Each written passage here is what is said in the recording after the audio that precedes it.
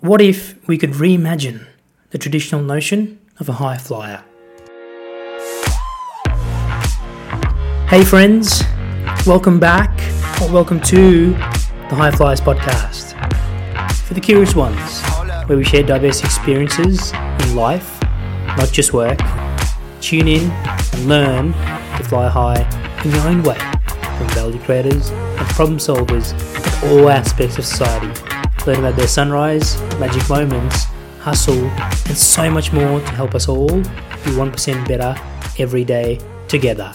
And I'm your host, Vidit Agarwal. And all you can imagine those range of emotions. And as you say, the public nature of it only compounds these thought processes. And you can have that moment of, should I run and hide? Or and you can fade off into the distance. Or do you want to kick? Do you want to step up, look yourself in the mirror and say, you know what? Regardless of what's happened, I can control what is going to happen from here. And I think that's relevant to any number of professions, any number of experiences, because ultimately you have a choice as to what the outcome can be or how you can approach the outcome. And I think that the process involves the anger, the grief, the negativity. That's Ed Cowan, and this is episode 56. Many of us love watching or playing sport, and as a society we often look up to athletes as heroes and examples of high performance. But what actually happens behind the scenes? This is a candid, self-reflective, and inside the mind of former Australian cricket player, his journey to that goal, only starting to play cricket at the age of 13, that too with his brothers and dad in their backyard, waking up at 5 a.m. to train whilst juggling study and work. I asked Ed about his focus and dedication, his public painful learning, being dropped from the team whilst playing overseas, how he dealt with this, favourite period in his playing career, playing with superstar athletes and learning their 1% habits. Also hear about Ed's passion and work helping other athletes transition out of sport, publicly publishing his cricket diary, founding Tripod Coffee, his conviction in the Allbirds business, and staging to the end, where Ed shares some inspiration that was above his wall through his cricketing career. This would have to be, without a doubt, one of the top 5 conversations on the show so far, so please do enjoy.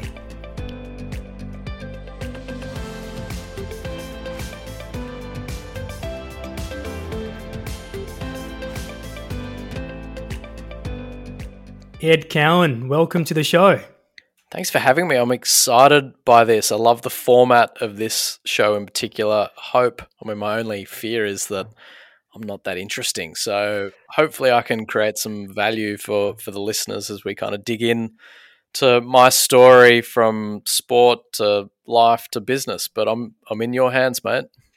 I love the humility. That's always a good sign to start off the show. And Nick Crocker, who put us in touch, has spoken highly of you. So he's given me a couple of questions as well to ask you. So we'll get to that later in the show. Now, let's start with some fun facts there just to set the scene. Where were you born and where do you live now?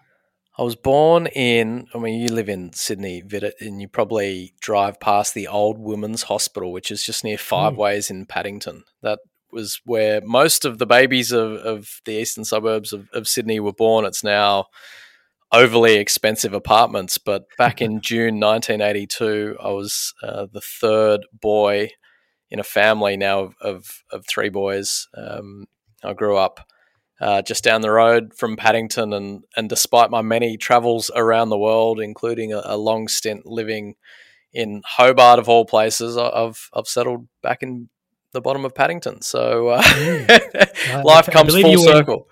I believe you were in Tassie for 7 years, is that right?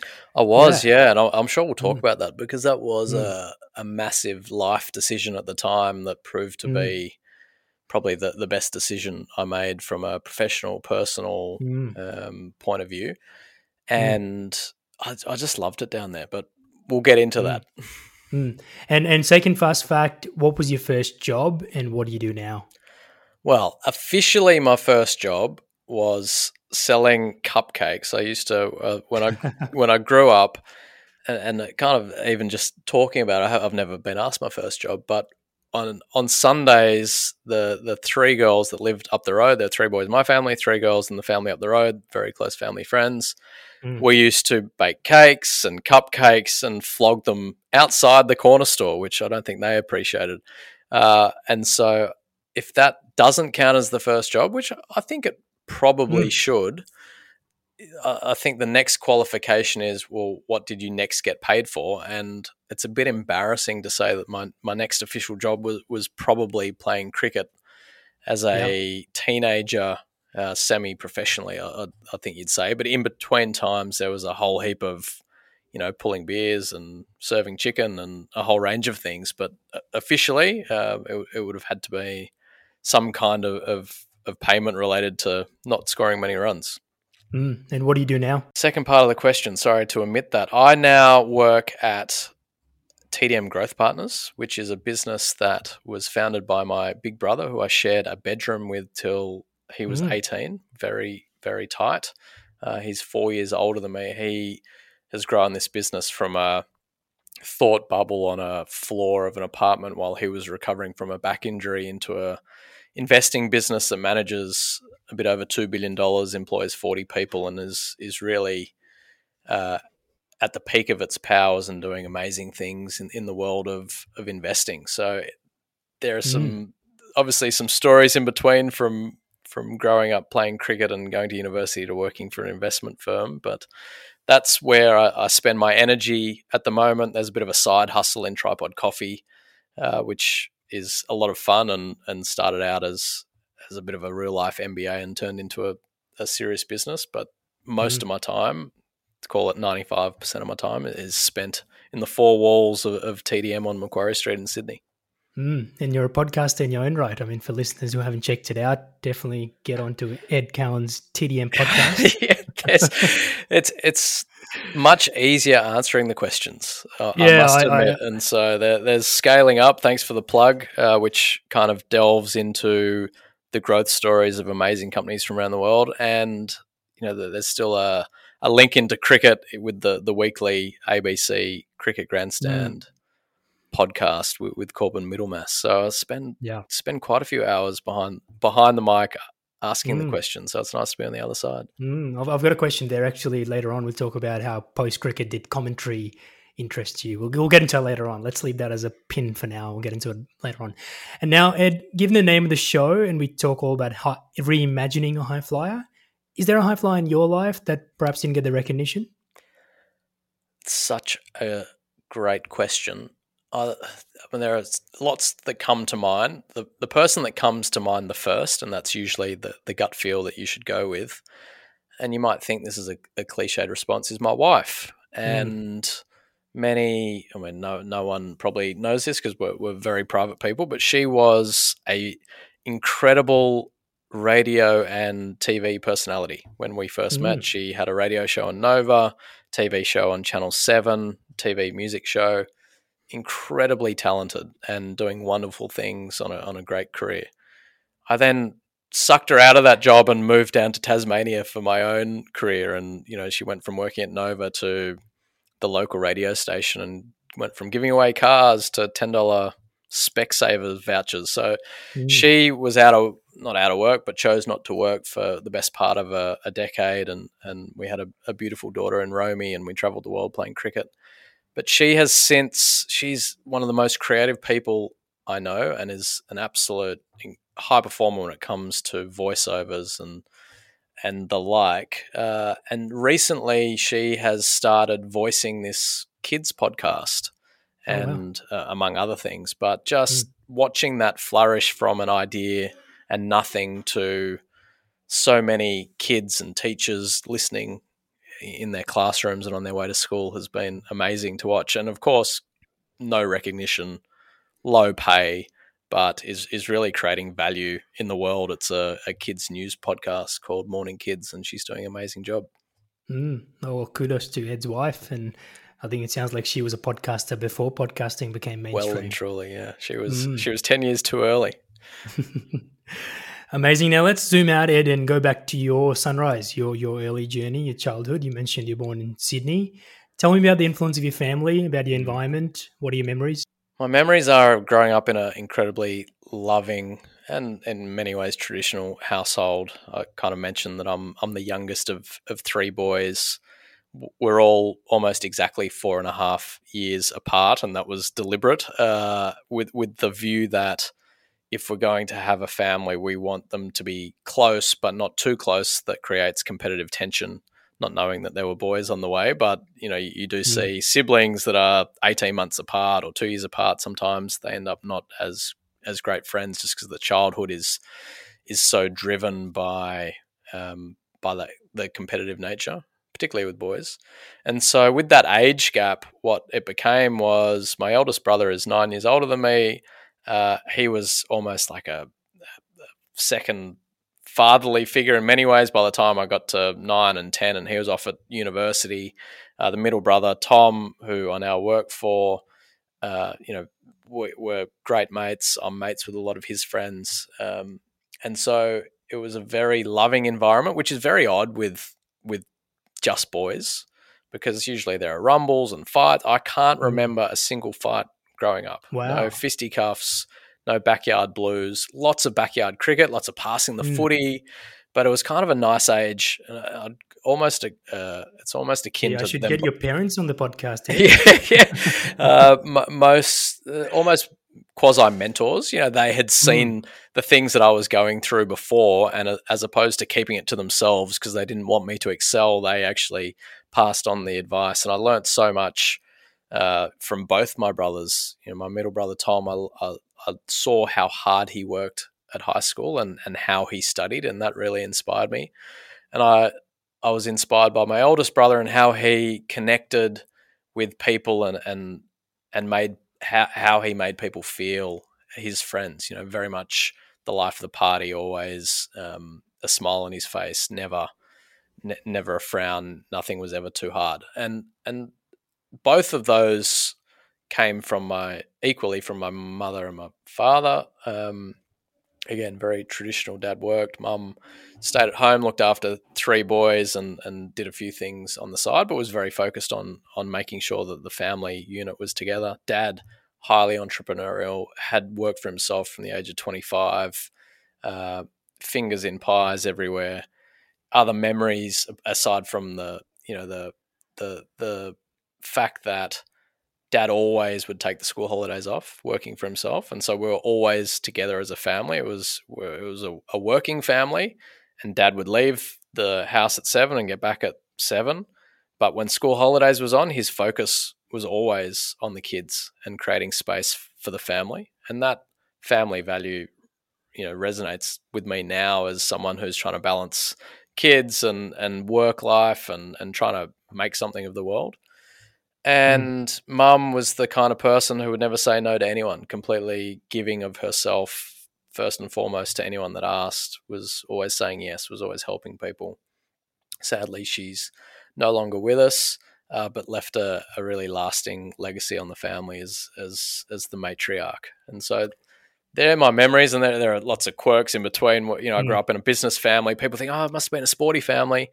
That was my question, actually, if I can ask, because I've heard you talk on a lot of podcasts about that business influence early on, and your parents telling you to study and not have sport as your sole focus.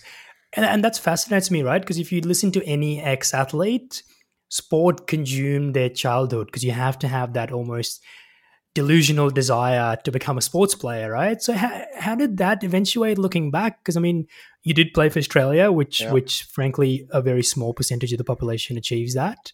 But you also studied, you got the MBA.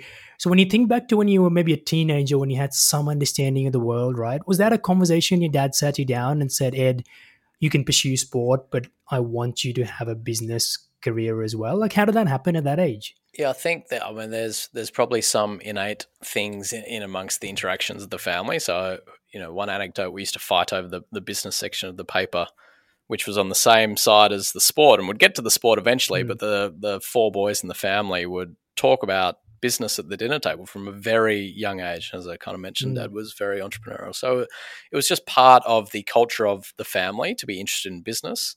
And books equally, you'd get the Ashes Diary of Steve Waugh, but you'd also get nothing ventured, nothing gained. The Bill Ferris Mm. story for Christmas in your stocking as a 14-year-old. So it was a very Wow. open-minded sort of upbringing from that point of view. I don't think Dad ever sat me down and said, you must do anything in my entire life. But it was very clear, and he would consistently reiterate. He was like, I will support your cricket or any passion that you have as long as I live. And he would throw balls in the nets almost every afternoon and on weekends. And because I didn't play club cricket, these days you play under nines club cricket, and I didn't play a game of formal cricket till I was almost 13 or 14. And so I learnt the game in the nets from my brothers and Dad throwing balls. And so as I grew up, he was a big influence on my cricket career. But he would always say, I will support you until I'm blue in the face and fall off the face of the earth. But let it be known that you need to look after yourself, invest in yourself to make sure that if this doesn't work, that you are well placed to create some value in the world. And whether whether that's education, whether that's getting a job, whether that's learning about other things in the world, just make sure that this is not your only egg. And so he was well ahead of the curve of making sure that there was range in my life and balance from an education point of view or other interest point of view. And I grew up with these competing interests that I all loved. I played rugby or cricket on the weekend, and I'd been the debating team on Friday night. And I wasn't scared that was uncool or, it was very much go and enjoy whatever you can and make sure that whatever you're doing and you're passionate about, you're doing it bloody well, because ultimately that's what's going to create success in your life. So I could not be more thankful for that viewpoint. And as you called out, and sorry if I'm waffling here, as you called out, I've seen so many athletes. It's lucky that I played for a long time, but I saw so many athletes either drop out of school to do it, have no other interest while they play, and that really affect their performance, or ultimately finish the game with no other experience and have really struggled in transition. And so at no point, whether it be trying to make it, making a career of it, or finishing your career, is it beneficial not to have other interests and not just interests, but passions. Yeah, it's a topic that I want to get into shortly. I also want to ask you, Ed, did you have any heroes growing up? Like, did you have any posters on the wall that you're like, I want to be like that person one day? Yeah, I did. So some aspirational. I remember above my desk, and I was a fastidious studier at school. I think my marks were because I tried. I liked learning, but I tried hard, and that meant putting in hours. And the photo was of Kieran Perkins punching the air after he won from lane 8 at the Olympics, having been ridden off, had been injured, just qualified and won the gold medal from lane 8, and it's him punching the air. And there was a poem attached to that for inspiration. I had a poster of Ricky Ponting, a cricketing idol who I was lucky enough to end up playing a lot of cricket with, which was a bit crazy in its own self. And then, like every teenage boy that grew up in the 90s, I had Joey from Dawson's Creek on the wall as well. Oh, yeah. Nice. So quite a balanced hero set there. And tell me, when you got to the age of, and it sounds like your parents influenced your maturity pretty quick, more than most kind of young boys, right? When you're 17, 18, and you're probably more aware of the world, aware of yourself, what was success to you at that age? Like, obviously now you got a benefit of hindsight, but at that age when you were 18, so you're finishing year 12, what was success to Ed Cowan? Yeah, looking back, and it's hard to kind of, the temptation is to rewrite history, of course. I was at times probably a cocky little shit, and I'm sorry to you. I think we all have been, right? So success was, if you didn't play cricket for Australia, then you have to get 99 in your HSC or whatever it was at the time. You need to get into commerce law at Sydney Uni.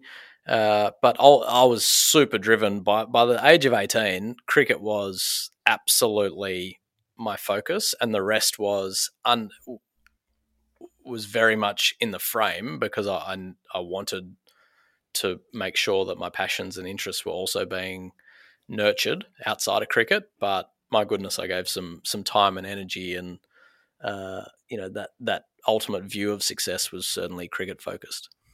Now, probably one more question there on the cricket team before we go to magic moments. And the reason I ask is, so me growing up, I was a big tennis player, but I never had the focus or the discipline, right? I really enjoyed it and I got all the support from parents and the environment, but never had the dedication. Like looking back, I was just mucking around.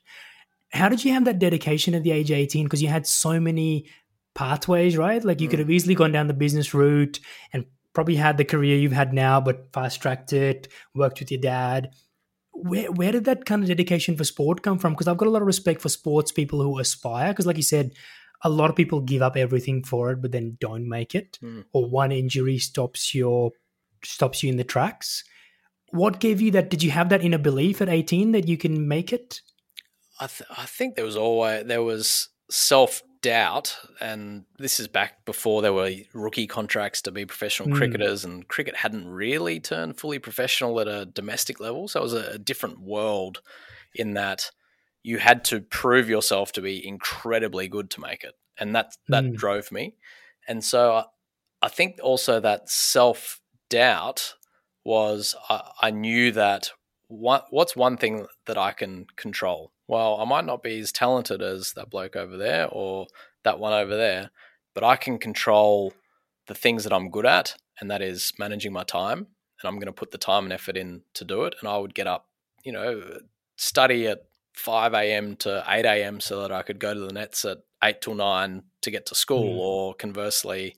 And even when I started working after university, I'd work 80-hour weeks and still get to cricket training, play on Saturdays and roll it out again. It depends what is motivating you. And I genuinely was inspired to be the best cricketer I could be. And so I made compromises. I didn't go out. I didn't really drink. I enjoyed a social life, but I wasn't necessarily the life of the parties, and I missed family occasions and holidays. And, I knew that this is what I wanted to do because it really, the motivation of mastery and being the best I could be got me out of bed in the morning. And so nothing would get in my way around that. And then it was a question of learning how. And for me, the how was input of time.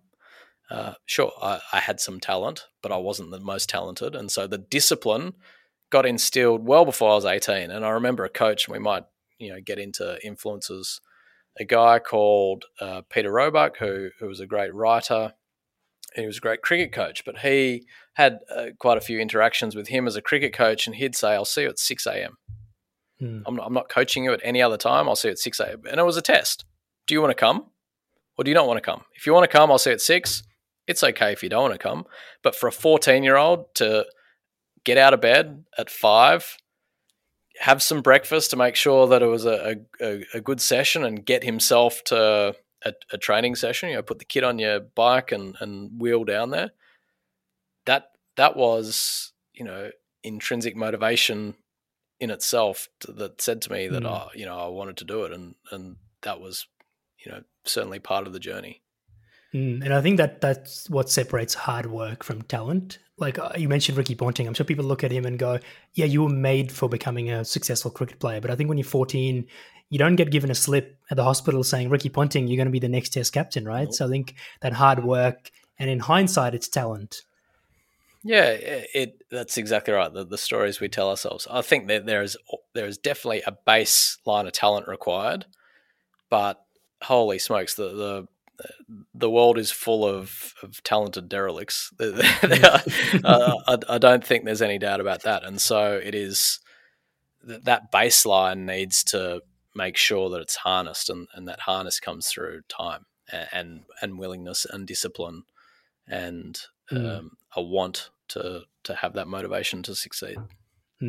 Now, magic moments, Ed. I've literally got a million questions here. This is probably the segment the listeners love the most because it really goes beneath the surface into some of those painful learnings, people you've met, countries you've visited, experiences you've had. Is there one painful learning that stands out in all the different things you've done in your life that taught you the most? Uh, it's hard to pinpoint one. You got to remember, just to set the scene, that I was an opening batsman. And basically, you're a fatalist if you're an opening batsman, because you battle away at the hardest time, whether it's on a new pitch, against a new ball, against fresh bowlers, whatever it is. And ultimately, if you score 300s in an entire season, you've had a good season, which means you've failed a hell of a lot. So as a cricketer, you learn how to fail. You learn how to deal with failure. You learn how to iterate on failure and learn ultimately to become better. And if you make the same mistake twice or three times or four times, you're an idiot and you get nowhere. And so, there's that. I hate the analogy, cricket's a great metaphor for life, and we hear it about every sport. But there are certain lessons that you can take from playing different sports that are certainly analogous to having a fulfilling and successful life. And dealing with failure is one of them, because it is inevitable. And it's no more inevitable than opening the batting in cricket. And so, but to answer the question, one specific thing that comes to mind, I think I got dropped from the test team. And for those listeners that aren't familiar with cricket, I'm sure there's, I shouldn't assume that test team is the national Australian team. At that time, best in the world, at the peak of my powers, or so I thought, and didn't agree with the decision, was angry. It's almost like you feel like you've been left at the station and you look up and the train's 300 k's away. There's not a heap of support once you kind of get off the train. And to pick yourself up and say, well, I want to do that again. Well, how? I can't just be doing the same stuff, because that will get me the same results. How can I actually get better? And what are the hard questions I need to answer myself? And without going too technical into cricket, there were some key things that I had to rewire into my game. But that takes courage, because you've built this for 15 years to be consistent and successful, and all of a sudden you want to unwind a whole heap of that stuff to try and shoot for the stars again. And so am I willing to take 2 steps backwards to maybe get 5 steps forward? And I made that decision, and it's probably the hardest lesson I've learned, but the proudest I've been of myself, because that took a lot of courage. And ultimately I did get 5 steps more forward to when I got off that train, but I didn't get another chance to play for Australia, which I was very comfortable with, because it allowed me to reconcile with myself. It's like, I gave this a go. I know that it worked, and ultimately it doesn't matter if you're not selected or you don't make it in every other person's eyes. I could look myself in the mirror and said, I did it. And that failure, because it was a failure. To be dropped from the test team was a failure. It's something I'd worked 20 years towards. It felt unjust when it happened, rightly or wrongly. Yeah. That's how I felt. And so, it was a grieving process, and then ultimately a learning process as well. And I think the fact that it's very public, where it's on the newspaper and it's on the TV, makes it even bigger, right? I think, to your point, in the business world, people fail, but often it's in an office environment where even if you get sacked or you're laid off, it's only your close family and friends that sort of know about it, right? I think the question there I'm always curious is, and I know you've spoken about the learnings you had from cricket, so I want to ask you that, but that period itself, the first 3 months after it, say, and I'm sorry if I'm taking you back to a space you've kind of deleted from your mind, but say you got that phone call or email or however it worked at that time from the coach as the selector.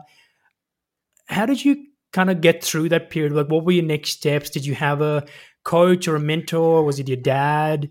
Because the reason I ask is a lot of listeners go through this, right? But they do it in a private sense, but you did it in a public sense, and you've worked 15 years for it. What were those first few months like when you've had that knock, and it's a big knock? Yeah. So, the first stage was even harder because I was on tour, and so there was no escape. And it was the first 4 weeks of a 3-month tour. And so you're then a ghost, as the lackey is, in cricket parlance, the 12th man, making sure that the person who's taken your spot is as well prepared as they can possibly be for the team's success. So let's just remove that, because that wasn't a very comfortable couple of months.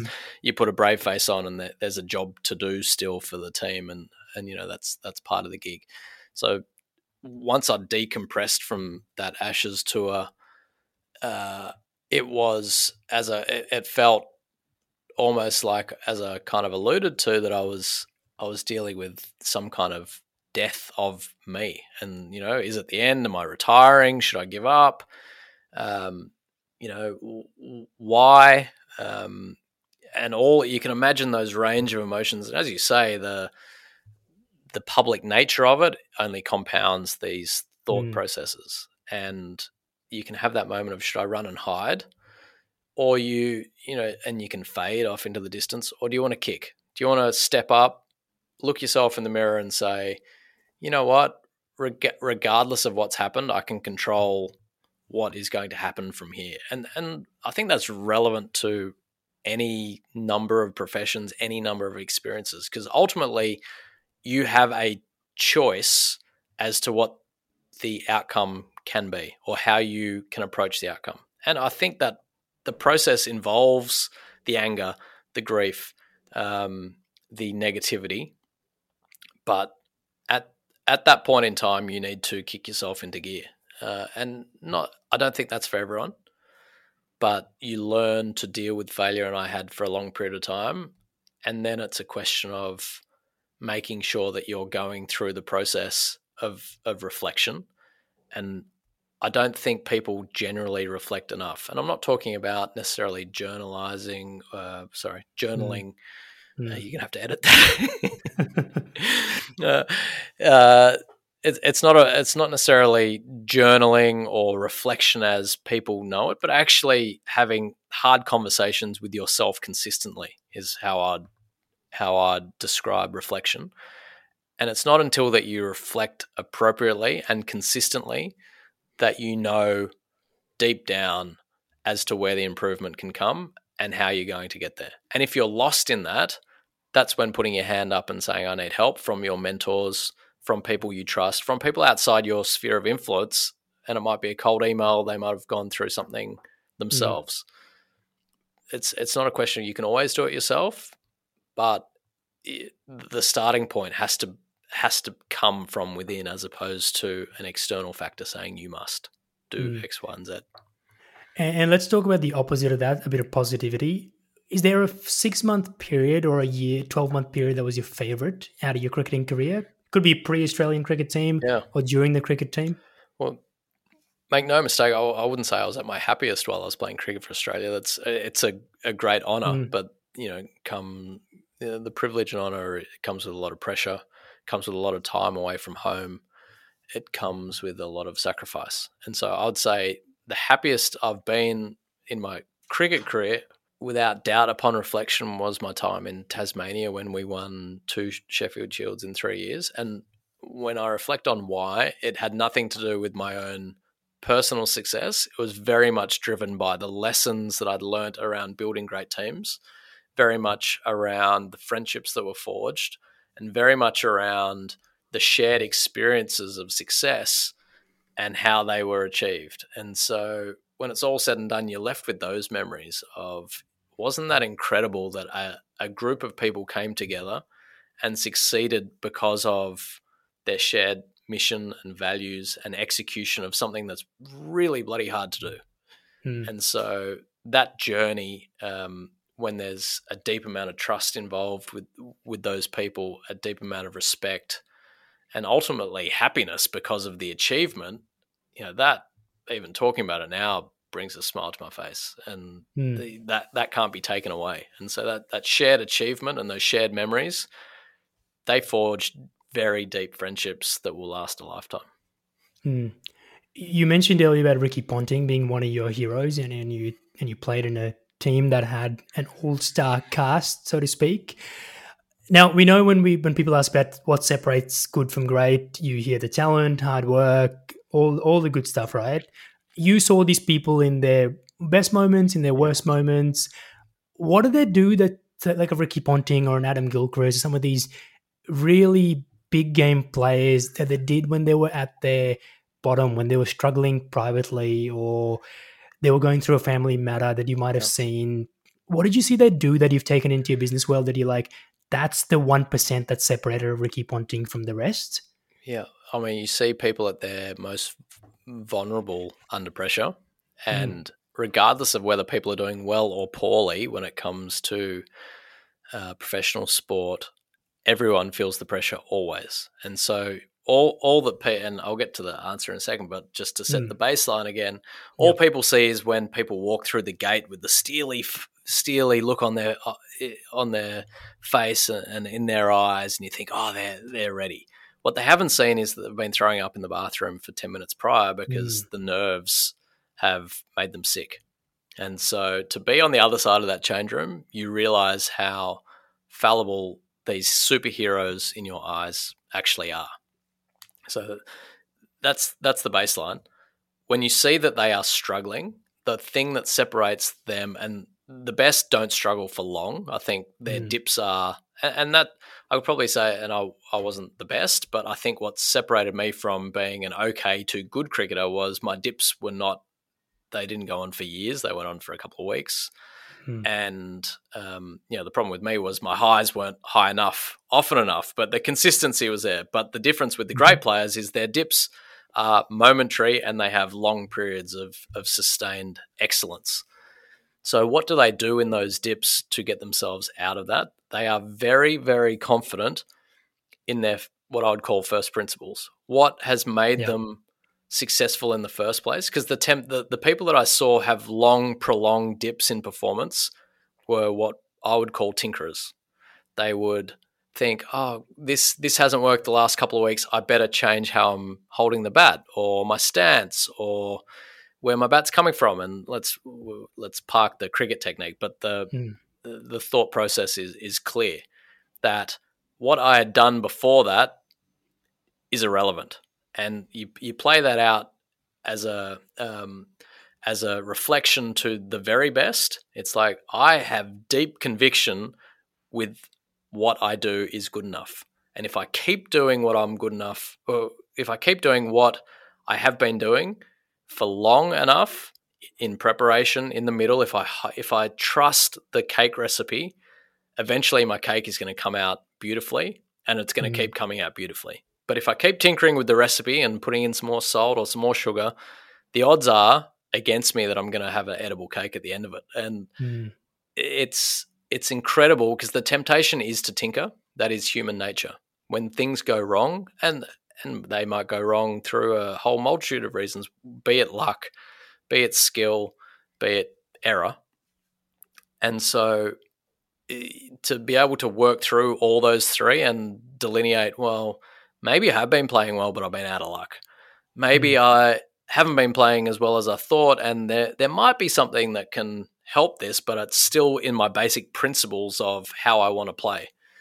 And so I hope I kind of haven't gone off topic here too much, but I would definitely No, but I think it's an important point to say that there is no secret sauce, right? I think there is no silver bullet that separated Ricky Ponting. It's often doing the basics right.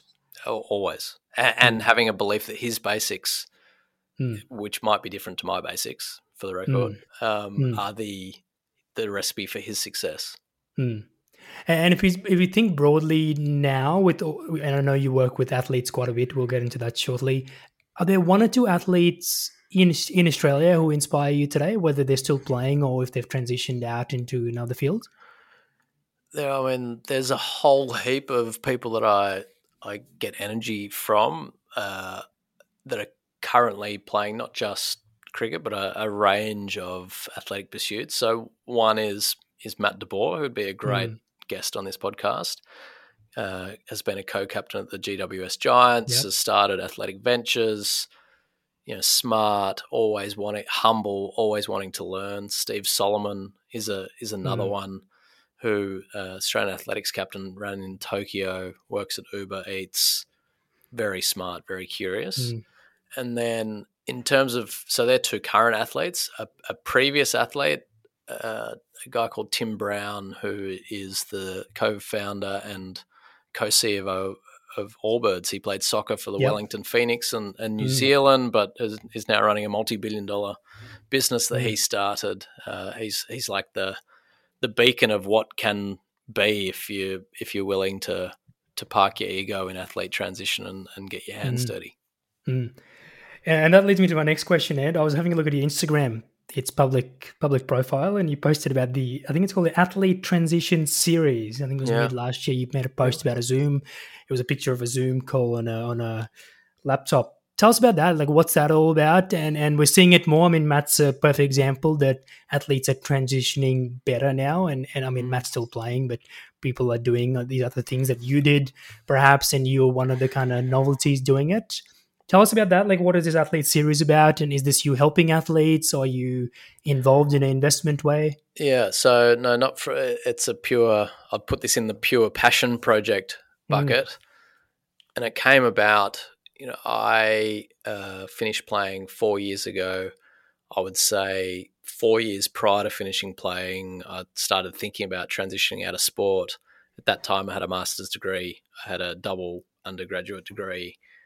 I'd done work experience. It's fair to say I was pretty well prepared for the outside world, and then I retired, and I didn't shit myself, but I was very fearful of what lay ahead, even though I had a job to go to, even though I could not have been any more prepared. And it made me really think, if I've done all this work over a long period of time to make sure that I transition well, and I'm still mentally struggling with it, I wouldn't want to be someone who hadn't put in this work. And so it got me thinking. I still view myself almost as a transitioning athlete, and it's been 4 years. I sort of mentally gave myself 5 to transition fully. And it's a way of giving athletes a network to tap into to hear great transition stories. And we interviewed Tim Brown, we interviewed Bianca Chatfield, but so often in athlete transition, we hear about the car crashes. We hear about the people who end up in jail or with drug addiction. The scary stories to scare athletes into action. And I wanted to take the other end of the spectrum and say, I want to inspire athletes by telling the great transition stories. There aren't a heap of them, sadly, but let's tell some great stories, because there will be some common threads as to what great transition looks like and how that great transition can happen. And so I was really inspired to try and tell these stories. We ended up on some calls having 400 athletes from around the world, from Scandinavia to New Zealand, local, high-profile professional athletes tuning in to hear these great transition stories, because every athlete finishes at some point in time. Not everyone can coach. Not everyone wants to coach. Not everyone can commentate. I had seen, I'd maybe played with, let's call it roughly 150 people in my professional career, maybe more. I'd seen people transition well 5 times maximum. Wow.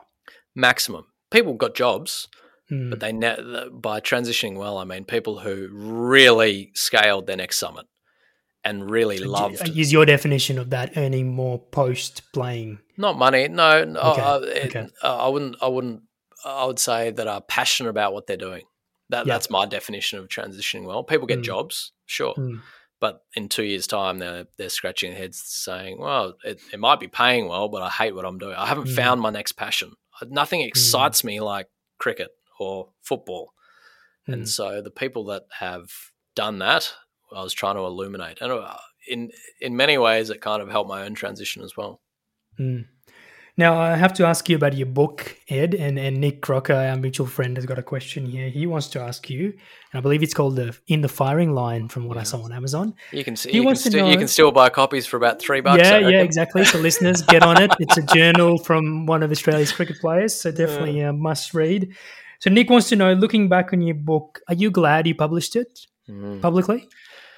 So I would say I've always gone through waves of saying yes and no here. I think the moment it got published, I was probably not. I was not thrilled. I probably regretted it to some degree because I was still playing, and it was super vulnerable. Like for those that may have read it, there were some dark passages in that book. It was a no holds barred look at what life as a professional sports person over the course of a season, the highs, the lows. And I'd been playing shit the whole summer. I was hopeless. And here I was diarising about it and printing it for other people to read. Crazy idea. Yeah. So looking back though, and we ended up winning the tournament, the Sheffield Shield. Looking back, it's a moment in time that I completely cherish, and so I'm bloody glad I did it. And if I didn't do it, I'd regret not doing it. The only thing, like all diaries are, it encapsulate. The only regret I have is people think that book is me now, and it was 10 years ago. And even the following season, I wasn't the same person, or the year after that. And yet there's this kind of flag in the sand that people can have a view on your life and your emotions and your mental state that probably weeks or months after I'd written it were probably not relevant. They were relevant at that point in time, and that's the joy of a diary, and it gives a glimpse. But it probably gives people a sense of who I am, but in many ways it was who I am at that time. It was who I was, at that point in time, and only at that point in time. Does that make sense? No, it doesn't. I mean, it's a question with your view, right? Like I said before, there's no public approval here. It's about what do you think? Did you make the right decision? And like you said, things change. So spot on. Now, I'm curious about Tripod Coffee, Ed. I've been lucky to work for a number of years in the FMCG retail space, and I've seen brands come and struggle, where brands come and succeed. But there's not many brands or people who come from outside the industry and create a brand that is physical, distribution, logistics, and you've spoken about that on other podcasts. If I can ask, why a physical coffee business over a software business or a tech business? My biggest learning from trying to scale Tripod Coffee, and it's now a business that's probably been going 7.5 years, is high volume, low margin sucks. And that's that's not disparaging to our little business, but I would have loved to have created a software business. I think it was born out of two cricketers who were trying to solve a problem for themselves, which was Nespresso at the time. We were traveling the world playing cricket. Coffee in some parts of the world was crap. Can we drink nice coffee but not have a huge environmental impact? And that kind of got us thinking. And at the time, I was interested in the Shopify technology as a business, and probably should have invested in the business back then. But it was a nice, what I'd call a live. It started out as a live NBA. What are the problems that need to be solved for trying to scale a consumer brand, and in a small scale, but it gave us a great sense of those challenges, and ultimately gave us a great sense of exactly what you just said. But we didn't have a heap of time. This was between it started out between training sessions and between games, and as a bit of a side hustle. It's grown, since then and has done well. But it's given a great insight into, as you say, trying to work out why these brands fail, and it's about distribution, and the people who are distributing unfortunately take too much of the pie. And so we've been very focused on direct to consumer, but that in itself has its own physical logistical challenges, and we see no more than in COVID times when it takes 2 weeks to get things to the customers. And even though you're not competing with Amazon, when people are their expectation is to have something delivered within 4 hours or 8 hours or 12 hours, how as a small brand do you compete with that? And we have been very focused on our environmental mission. We've been very focused on making people feel great about what they're doing through a great product that is environmentally sustainable, and it's had great resonance. But scaling that to be a multi-million-dollar brand is bloody hard work, and I'd encourage everyone to get coding and start a software business. But I must say, the satisfaction you get of getting a box delivered and unpacking it and touching it and feeling it, and your mates talking about it at a barbecue, you don't get that with a software and a tech business. True. The app could be the best app ever, but it becomes kind of part of your DNA, and it doesn't have the same impact as touching and feeling it. I've never used a social media app, even if it might have changed my life. I don't think about it as much as where should I get my coffee in the morning, and is it hot, and does it taste nice? It just has a satisfaction that software doesn't have. Well, that's true. From a the lens of creating utility for someone and something that Mm. they love, then we've done that. If you read the reviews, whenever a review pops up in our Slack channel, it literally gives me the warm and fuzzies Mm. because it's had an impact on their morning. They've had a better morning because they've discovered our coffee or whatever it might be. And you're right, it makes you feel a very different way to software. But from a Mm. business lens, I'll take the 80% gross margins every day of the week. Yeah, yeah. And you mentioned Nespresso earlier. I actually spent a couple of years with Nestle. So if you need any coffee insights, happy to have a chat, maybe off the record. Now, Ed, tell me about. I noticed you've written a piece on TechCrunch recently about Allbirds, and you alluded before to the founder of Allbirds. Obviously, it's clear you've got a deep passion for the business. I mean, there's a connection there to sport. Tell me about how you built that conviction in the business. I mean, back to what we said earlier, right? In hindsight, it all kind of connects, Yeah. but during the process, it might not. And they've done something fairly bold, some people might say, and they're a New Zealand founders, so kind of don't quite beat their chest like the US do. Yeah. What made you build your conviction in that business? I mean, like any investment thesis, it kind of comes down to a couple of key pillars. One is the people of that business and the quality of them innovating and building something that people love, as we've kind of just discussed. The growth opportunity, massive, footwear and apparel, huge business, Mm.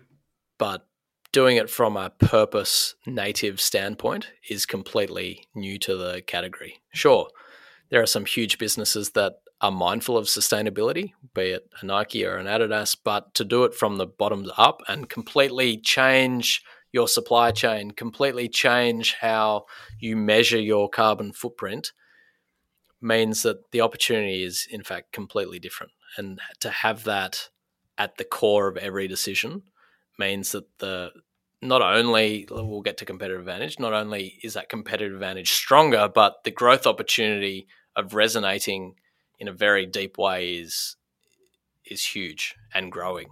The greatest investor tailwind of our generation is sustainability, and I Mm. firmly believe that.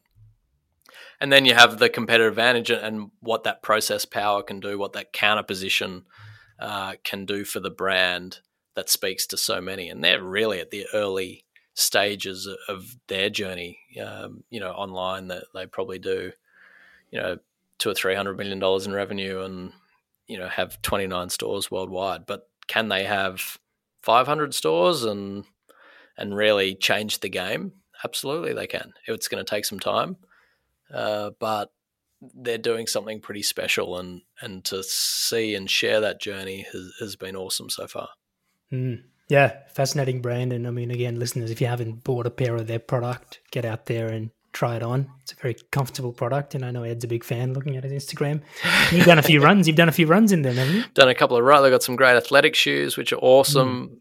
Mm. You don't get me started on Allbirds. My lifetime value of that brand is insane.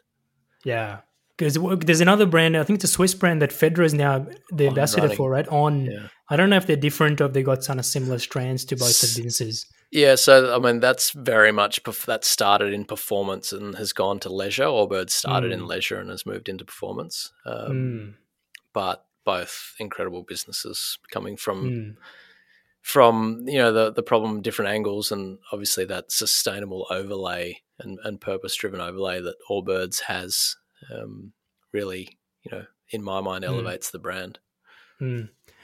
Cool. Now, time for the final sprint, Ed. And when I say final sprint, I mean that figuratively. I know you've done many sprints in your career. So, is there one investment you've made that you consider the best in your life, non-financial?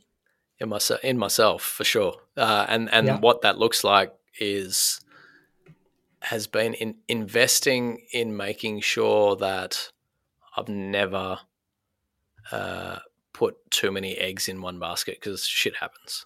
And from in a cricketing sense, you can break your leg, and I had many an injury, and that could have ruined my career. And so that investment in making sure that I was interested, passionate, and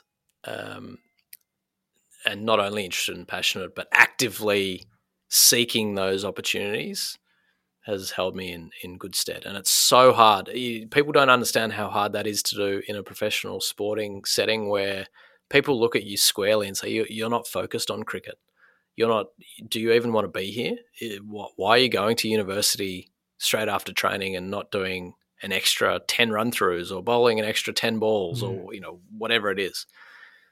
But, I do feel that created a point of difference for me and my happiness and my mental well-being while I played cricket. One thing you'd like to learn in the next 6 months? I would. There's so much I would love to learn, and I always, coming up to New Year's resolutions, I want to learn how to do a Rubik's Cube in under 20 seconds. I think that that you've set it on record, but it takes the same kind of thing. It's not rocket science, but you need to learn something, and you need to have the discipline and the time to do it, and. That's kind of left field and off the top of my head, but there's a whole range. Every day feels like in my field a learning journey, and I need to consistently get better at what I'm doing at work. And there's a long laundry list of things that I need to do better. But that, in terms of actually putting things on paper and saying I want to learn, been saying it for a while, so maybe putting it out there to the universe means that I'll commit to it. Yeah, maybe we'll look back on it in 6 months and hopefully I'll send you a video. Yeah. Please do. Is there one person or quote that inspires you? There is, and I alluded to this before when, I think I even said, the world's full of educated derelicts. So that this was next to the Kieran Perkins poster on my wall. And I can't remember who said it, so I'm not going to pretend I do, but it was something along the lines of, and it really resonates with me because it talks to the hard work required. Nothing in the world can take the place of persistence. And then it says, talent will not. Nothing is more successful than unsuccessful men with talent.